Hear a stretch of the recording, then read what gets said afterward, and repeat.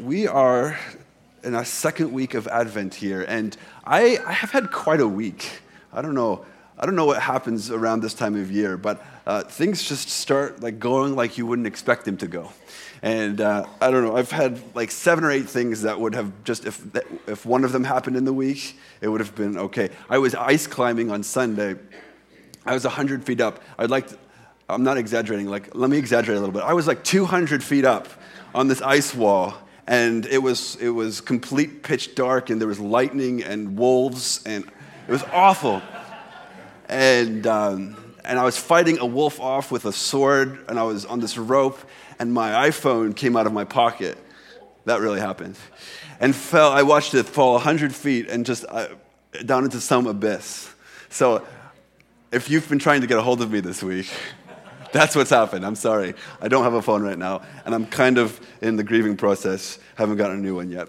So there's that. But also, that's kind of the lighthearted side of it. But I do honestly come to the table this morning, to the altar this morning, to the pulpit this morning with a bit of grief. I'm grieving for a few different reasons right now, and I recognize that puts me at about 65% of my normal functioning capacity. And it's this season of rejoicing and joy and responsibility and all of that I'm walking into at 65%. And so I felt the burden of that this week, and I think as we preach and go into the Holy Family's story, it's a perfect time for me to listen to Mary as she prays her Magnificat today, who teaches me how to rejoice in the midst of grief. So that's what we're doing today. We're going to enter into that story. And I came across, as I was thinking through all this, I came across this YouTube video called Advent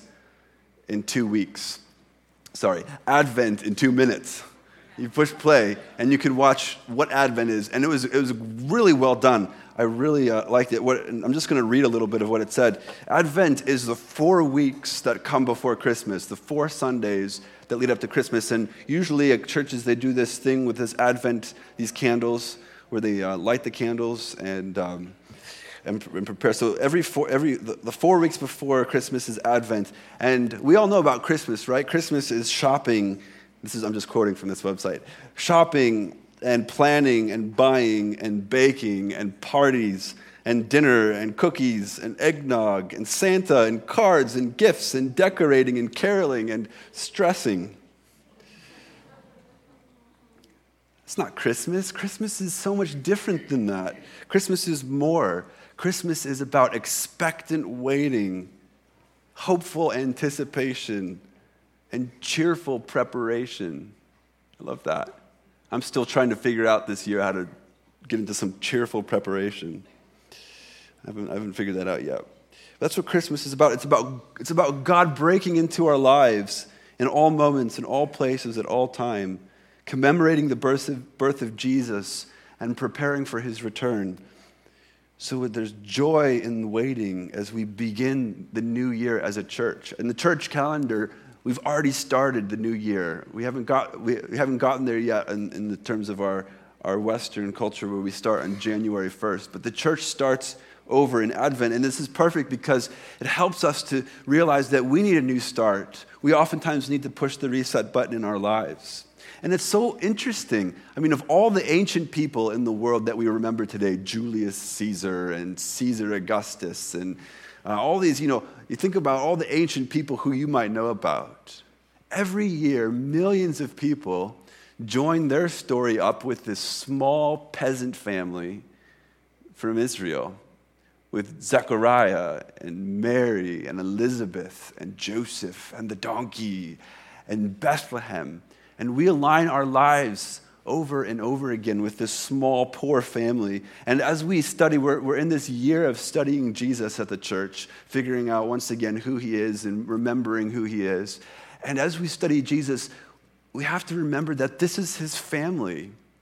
He came from this family of priests, this poor family of priests, his mom and his dad and his cousins and all of that Jewish culture that comes with it. And so if we want to know Jesus, it's a perfect time in Advent to reorient our life around him once again. And so we take up We take up their story, this little family's story, every year, and we relive it.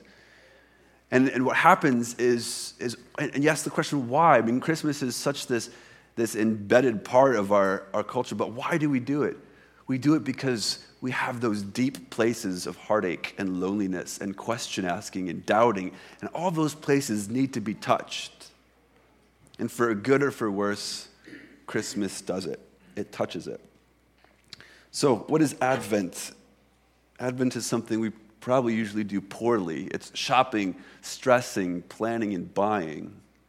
But really, Advent's about expecting and waiting and hoping and praying. And part of my question and part of my hope for the next couple weeks for me and for all of us is how can we turn from the first part, turn the corner into the second part? Because like this website says, if you're sick of Christmas by December 21st to December 25th, if you're sick of it by December 25th, you haven't done Advent correctly. So, here they are. We're on the road, as we are every year, to Bethlehem with the Holy Family. And here's how we do it well. Here's how we remove the anxiety of the holidays and move into the expectant preparation. We join ourselves in song and story and worship, and we join the road to Bethlehem.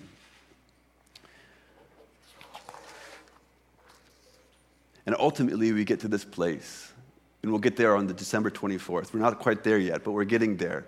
We're getting to this manger, and we're trying to once again huddle around this manger with these people and this story. We're heading there, and what we're going to do is we're going to get there, and we're going to recognize just what it does to us, just the transformation and the hope and the joy that can be put into our lives when we huddle around this cradle. So, coming weeks, coming attractions the next couple of weeks. We're going to get there. But today we're still with this Jewish family, these unlikely bearers of good news, this Zechariah the priest and his wife Elizabeth, who we heard about last week. Here they are, an old couple who weren't able to have children, and at an unusual point of this couple's life, they conceived a child, and of course the child is Jesus' cousin, John the Baptist. And we've been talking about John the Baptist and his importance and to knowing Jesus and the healing tradition that he stands in. And so here this devout couple, and Elizabeth becomes pregnant as an old woman, and Zechariah, her husband, because of an encounter that he has with the angel, he doesn't believe that this long prayer of having a son could be answered, but Gabriel announces that your prayers have been heard and you're going to have a son, and he doesn't believe it. So the angel just closes his mouth for 9 months. He becomes mute, unable to speak. And what Elizabeth does, and we don't know why, the Gospels don't tell us why, or Luke doesn't tell us why, but what she does after she finds out that she's pregnant, she goes into kind of seclusion for 5 months. There's no person allowed in. She is rejoicing. She's filled with so much joy, she isolates herself. That's an interesting thing. I'll circle back to that in a little bit. So that's what she does. And in the 6th month, we're told, that same angel Gabriel visits this young woman who's related to Elizabeth on the other side of the normal fertility cycles.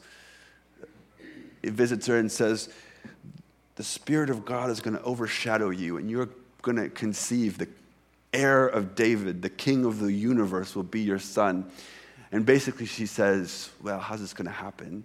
But then once he explains that the Holy Spirit, God's very Spirit, is going to overshadow her, her reaction was completely different than Zechariah, this religious priest. Her response was, let it happen to me as you will. And we hear the echoes of Jesus' own Gethsemane prayer. Not my will, but yours be done. Come through her. Jesus was indeed Mary's son. So it says, the story says that after Mary says this, it says, with haste, she leaves her home for 3 months and goes and visits Elizabeth to see if this could be true. And that's where we pick up the story today. Elizabeth says Mary goes into Zechariah's house. Here's Zechariah and a few of his household. Here's Elizabeth, and Here's Mary, or maybe it's the other way around, I don't know. Mary comes into Elizabeth's house, greets her, and then the strangest thing happens. And Elizabeth gives testimony to this. She says that the baby, John the Baptist, 6 months along, Mary's just recently pregnant. Elizabeth, 6 months along. The baby leaps in her womb at the sound of Mary's voice. And Elizabeth goes and sort of sings this song to testify to what happens. And you know what? I'm just going to take a little moment here to do an aside because, I don't know, I grew up in the Catholic tradition. I was a Catholic, young Catholic kid. And I learned to pray the Hail Mary. I don't know how many of you are in the same boat. The Rosary and the Hail Mary, full of grace, the Lord is with thee. Blessed art thou amongst women, and blessed is the fruit of thy womb, Jesus. Hail Mary, full of grace, have mercy on us, now on us sinners, now and at the hour of our death. That's the prayer that I learned to pray as a kid and pray through the Rosary. And like 90% of that comes straight from this encounter. So we have Hail Mary, full of grace. That's Gabriel's announcement to Mary. Hey, you're favored one, full of grace, Luke 1:28. The Lord is with you. That's what Gabriel says, Luke 1:28. Blessed art you amongst women. That's Elizabeth's. Here's what Elizabeth said. Mary, blessed are you amongst women, and blessed is the fruit of your womb, Jesus. And then Holy Mary, Mother of God. So anyway, just a little aside to say, where the Hail Mary kind of moves off into I think goes sideways a little bit, is that Mary's very own prayer will say, am I missing something? Oh, Molly Mary. Maybe that's what she wants to be called today. Okay. We'll just change. Wait. Are you trying to change it right now? Just escape. Okay, there we are. Thank you. Holy Mary. It's a Christmas miracle. Hail Mary, Mother of God. And then the prayer goes on in the Catholic tradition, have mercy on us sinners. And that's actually Mary's prayer about God. And we'll get into this. God is merciful. He's for those who fear him, it's his mercy. So we end up in the Catholic tradition having put a little bit of emphasis on the mercy of Mary rather than the mercy of God. Anyway, that's a little aside. In case you're curious about that prayer, in the Catholic, most of it comes straight from the scriptures. And here we are with Elizabeth. So Elizabeth says these things. She says, how is it? And it says the Holy Spirit came upon her and said, how is it that the mother of my Lord has come to me? And it's an amazing thing for Elizabeth to say, to know that the Lord, her Lord, is just being born in Mary's womb. And it's some of the first proclamations of Jesus as the Messiah. So these women are heroes. Can I say it that way? These women are heroes of the faith. Their hearts are humble enough and open enough to recognize God's working in their midst. And they become some of the most chosen people in the scriptures to bear God's message into the world. And so what happens is they're recognizing Jesus as king, and John leaps for joy in Elizabeth's womb. And then what happens? John begins leading the whole crew in worship, right? He starts worshiping even before he was born. He's leaping for joy. But then Elizabeth starts to worship. How is it that the mother of my Lord has come to me? And then Mary, she's like going to just sing this song that stretches across ages. We call it the Magnificat. That's the Latin word for what Mary's about to sing. And what we're going to do for the rest of the time this morning is take some lessons from Mary about joy and about worship. So here's how it goes. And Mary said, my soul magnifies the Lord, and my spirit rejoices in God my Savior, for he has looked with favor on the lowliness of his servant. Surely from now on, all generations will call me blessed. For the Mighty One has done great things for me, and holy is his name. And if you have ears to hear, you're seeing her influence on Jesus as well. Teach us to pray, our Father in heaven, holy is your name. right? That's Mary's prayer. Holy is his name. His mercy is for those who fear him from generation to generation. He has shown strength with his arm. He has scattered the proud in the thoughts of their hearts. He has brought down the powerful from their thrones and lifted up the lowly. He has filled the hungry with good things and sent the rich away empty. He has helped his servant Israel in remembrance of his mercy, according to the promise he made to our ancestors, to Abraham and his descendants. And Mary's song raises all sorts of interesting questions. I mean, how did Mary, a young girl, have such insight? How did she know that God was Savior? God hadn't been around doing his saving acts for 500 years. How did she know he was a Savior? How was she formed with such faith and confidence in her to write these words and to pen these words? And this last little bit here, he has helped his servant Israel in remembrance of his mercy, according to the promise he made to our ancestors, to Abraham and to his descendants forever. How does she love and know Genesis 12 through 32 so well? How is that formed in her? And I'm struck by the Jewish tradition in their way of doing festival and telling story. Their young people knew from a very young age how good and great and powerful God is, even when we can't see it or perceive it. And I'm just inspired that our young people have that same confidence here at Grassroots and in the church. And how can we instill in them that sense of God's story and God's love at such an early age? And every week they're being instilled and inspired by that. But how can you do that in your homes?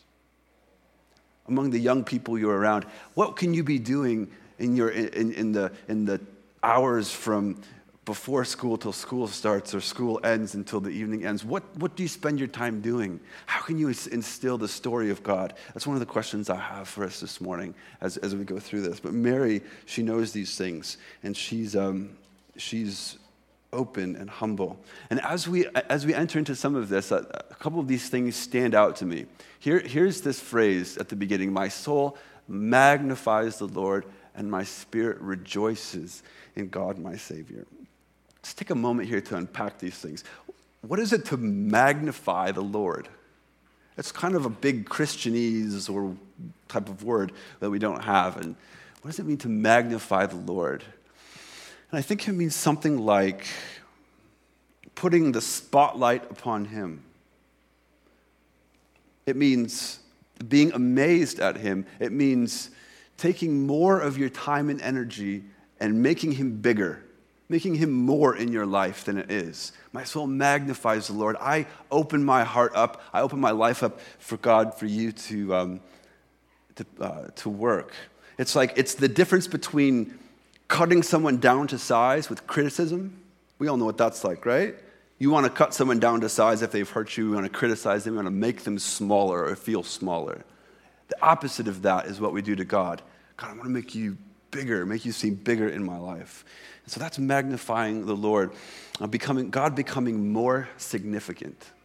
God becoming more significant. I think these are great questions for us. What does it look like especially in this time of Christmas and Advent, to have God be more significant in our lives?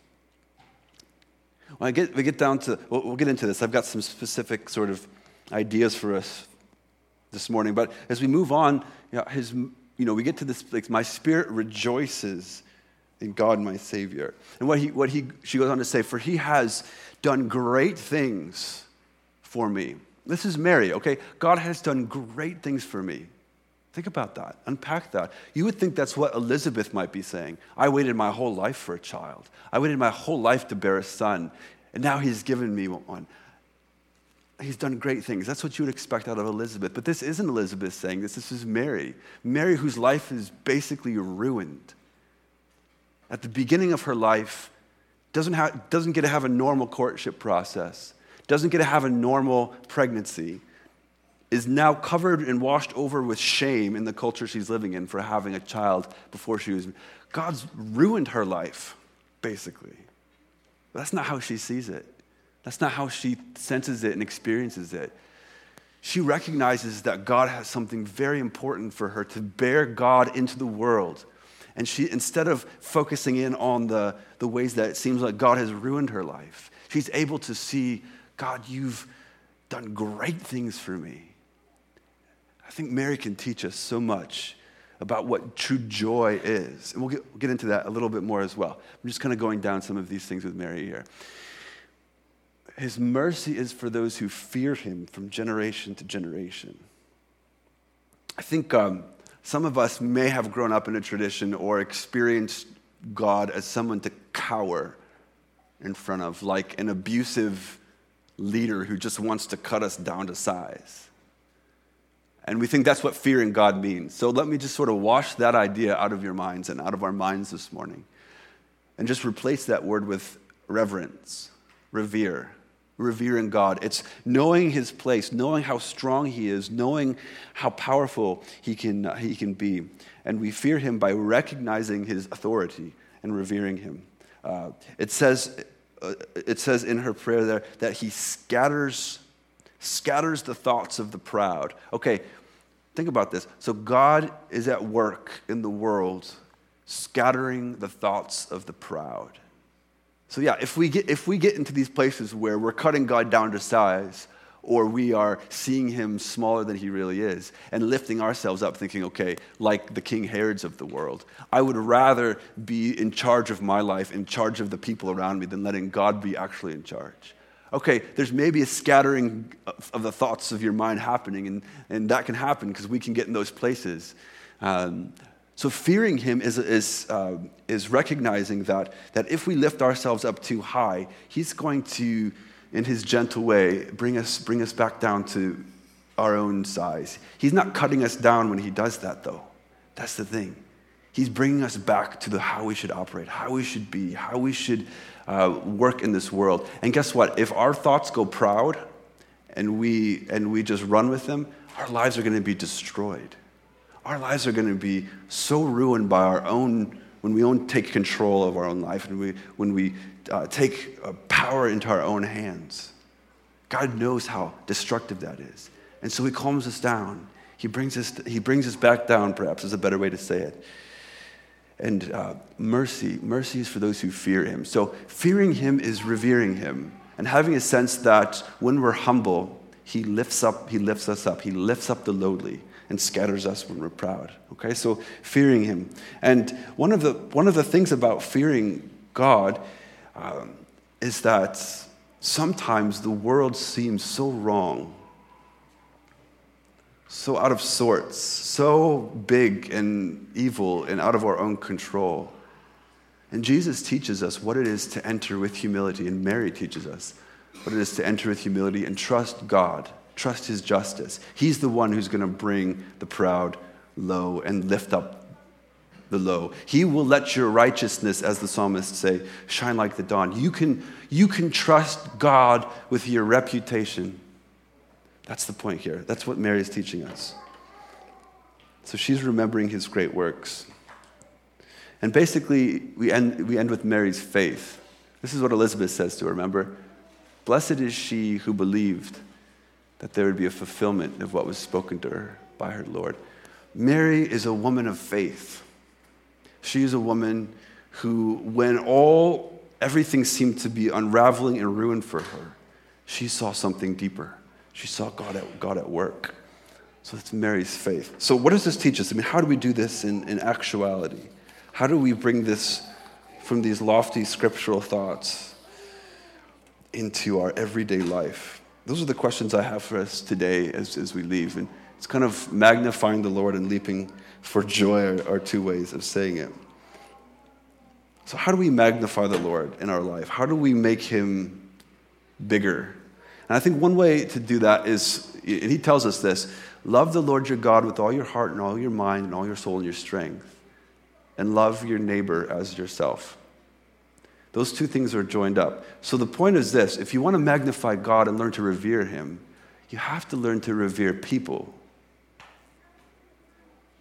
It's this, being able to look into the eye of someone and see son or daughter of God.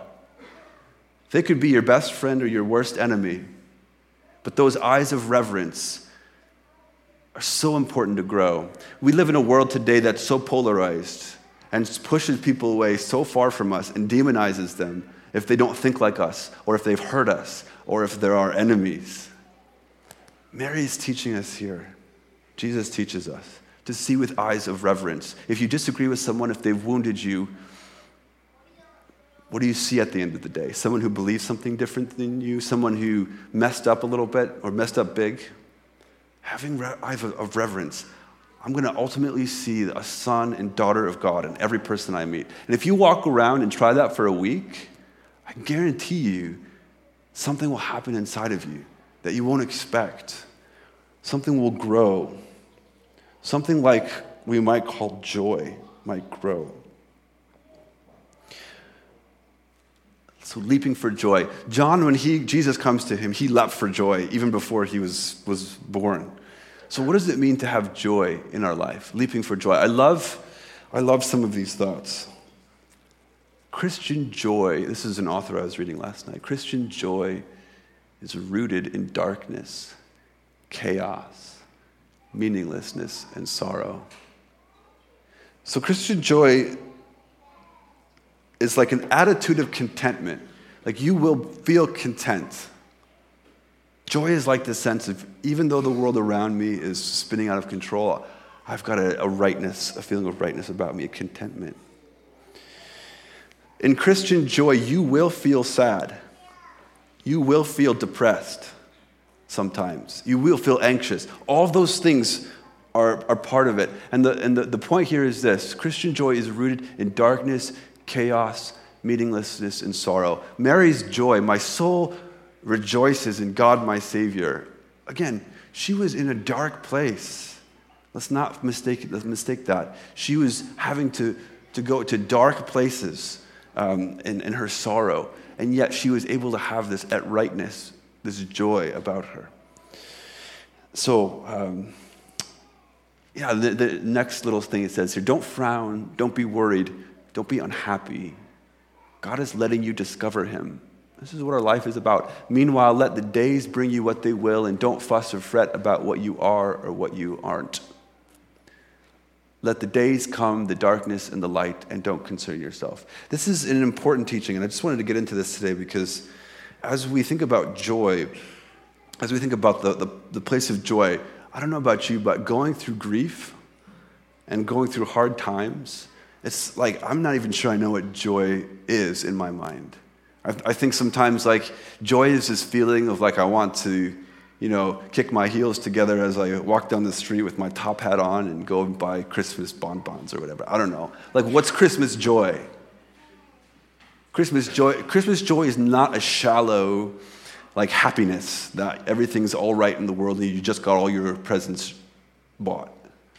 Christmas joy sits deep inside of our sorrows, deep inside of our pain and our darkness. And it's this feeling like even though the world around me is broken and at chaos, I'm resting in the peace of God. That's Mary's joy. That's the joy that Mary is teaching us about. It's like going through life with clenched fists. Joy is like going through life like this. I'll take what you give me, God, and I'll release what I have no control over. That's joy. That's deep joy. There's an immense sense of relief, friends. There's an immense sense of relief when you take the things that you've gone like this with and giving them over to Jesus, giving them into his hands. And that's when joy can begin. Now, the last thing to say about joy is this. There are two obstacles to true joy, to deep-seated joy. One of them is grudge, being grudging, and the other one is guilt. If we walk around with grudges against one another, it'll snuff joy out. If we walk around with a sense of guilt that we've done something or someone's done something to us and we feel guilty about it for whatever reason, joy is not going to find a deep seat in our heart. So who today do you bear a grudge against? How can you release that grudge? Who who here feels guilty and holding on to guilt in their life? How can you release that? What do you need to release to God? It's an opportune time this morning to do it. In your heart, releasing grudges and asking for forgiveness. The joy that evades us in Christmas time sometimes is just that far away. It's within our reach if we humble ourselves like Mary, if we humble ourselves and let God bear the burden of grudges and letting God forgive us for what we've done. The last thing to say is rest. There's a deep connection between joy and rest. What did Elizabeth do when she found out she was pregnant? She took 5 months by herself. I think her joy, a lot of her joy was based on her just recognizing, I need some time off. What did Mary do when she found out she was pregnant? She left for 3 months to go live with a cousin. Imagine that. She left her responsibilities behind. She left her cares and concerns behind. Now, I'm not saying you guys need to shut your doors for 5 months or go off to live with your cousin for 3 months to have joy. But what might your life look like in the coming weeks if you scheduled some real rest? Like some real rest. Like I'm talking about a whole week perhaps without any meetings. Is that possible? I'm talking about like an hour where you just stare at the wall or the birds or out a window. We need, or how much sleep are you getting right now? Human beings need sleep. I think joy and the ability to have joy, especially in the Christmas season, is connected with many of these things and our inability to actually rest. So, I don't know. What does it look like? What could it look like for you in the coming couple weeks to actually find some time to let your heart let down? If you're grieving, to let yourself cry. Find some alone space. Go for a walk, as cold as it might be. I just think that there's so much potential in having joy. And I'm going to keep on talking about this because I think it's so important and so hard. And next week we'll just continue talking about some practicalities of joy. But as we end up here today with Mary, I love this picture. Just take it in for a minute here. You guys probably get the point. Here's Mary, the mother of God, pregnant, consoling Eve, the first woman that was ever created. There's Eve's apple that she has in her hand and the snake that wrapped herself around her leg. And Mary, as the mother of God, bearing the Son of God who will crush the powers of sin and death. Mary in her humility, Mary in her sadness, Mary in her joy, Mary in the power of being a person of faith who follows God with obedience. All the things which have ruined the world and ruined our lives, Jesus is taking on. Jesus is taking on and freeing us for true life. And here's his blessed mother who's consoling the first woman. How do you need to be consoled today? How do you need to let go of the things which have destroyed your life? How do you need to let go of the things which promise to destroy your life? These are the Advent questions that result in us actually being able to start again in new life, new breath, new living. I don't know, what would this next year look like if you gave yourself over to rest and to joy and to release?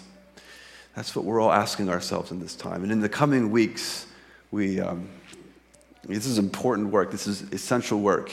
I try to always land on December 25th with a sense of peace and joy. It doesn't always happen.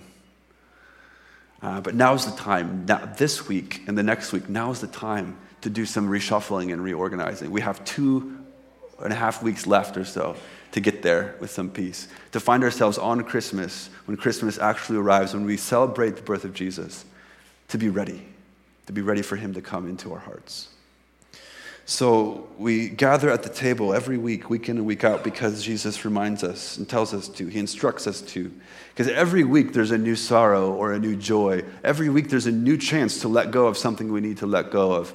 Every week there's a grudge that we might need to let go of. Every week we may need to be forgiven for something. And so if you're coming to the table today in your long Christian walk without joy, perhaps this is your chance to come pray for some joy and to ask God to teach you once again to be joyful. If you are joyful, if you are experiencing it, this is a chance to come express it and to maybe do a little leap up in front of the altar. I don't know.